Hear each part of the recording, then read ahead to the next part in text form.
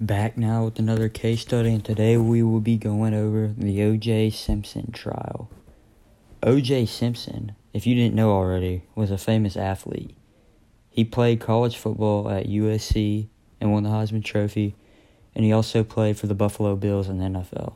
He was also an actor, but he had been accused of murder of his ex-wife Nicole Brown and her friend Ronald Goldman.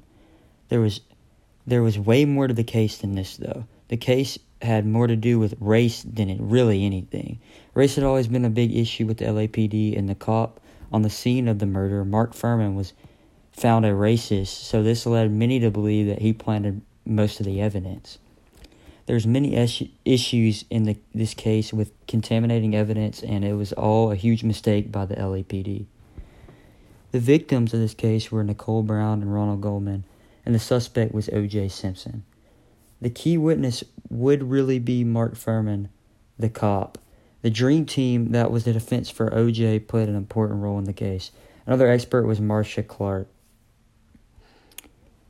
This happened in Brentwood, California on June 12, 1994. Now for the evidence, the most crazy part. Some key evidence in this case, it was the blood that matched the victims and the suspect all over the crime scene and traced all the way back to O.J.'s car and house. But the defense argued that the people, when they took O.J.'s blood right when they detained him, they went, got the blood, took it to the crime scene, and sprinkled it all over the house to make it seem like O.J. did it. And it did seem suspicious because I don't know why the cop would take the blood to the crime scene. The main piece of evidence, though, was the glove that did not fit on his hand. O.J. became a suspect because the glove and blood was at his house.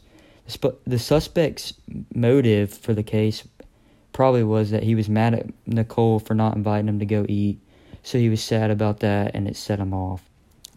The legal outcome of the case. O.J. Simpson was actually found not guilty of the murders of Nicole and Ronald.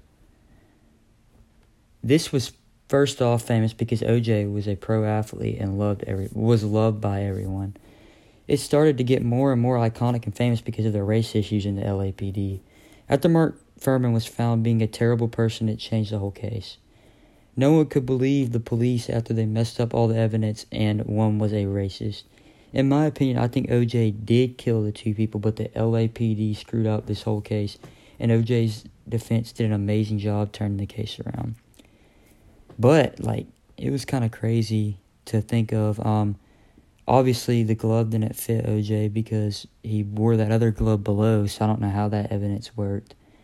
But after I heard about apparently the drug deal or whatever happened, that could have been a reason Nicole killed, and it might not have been O.J. You never know, to be honest. But I truly believe it was him.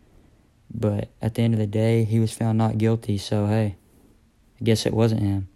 That's going to end it for this week.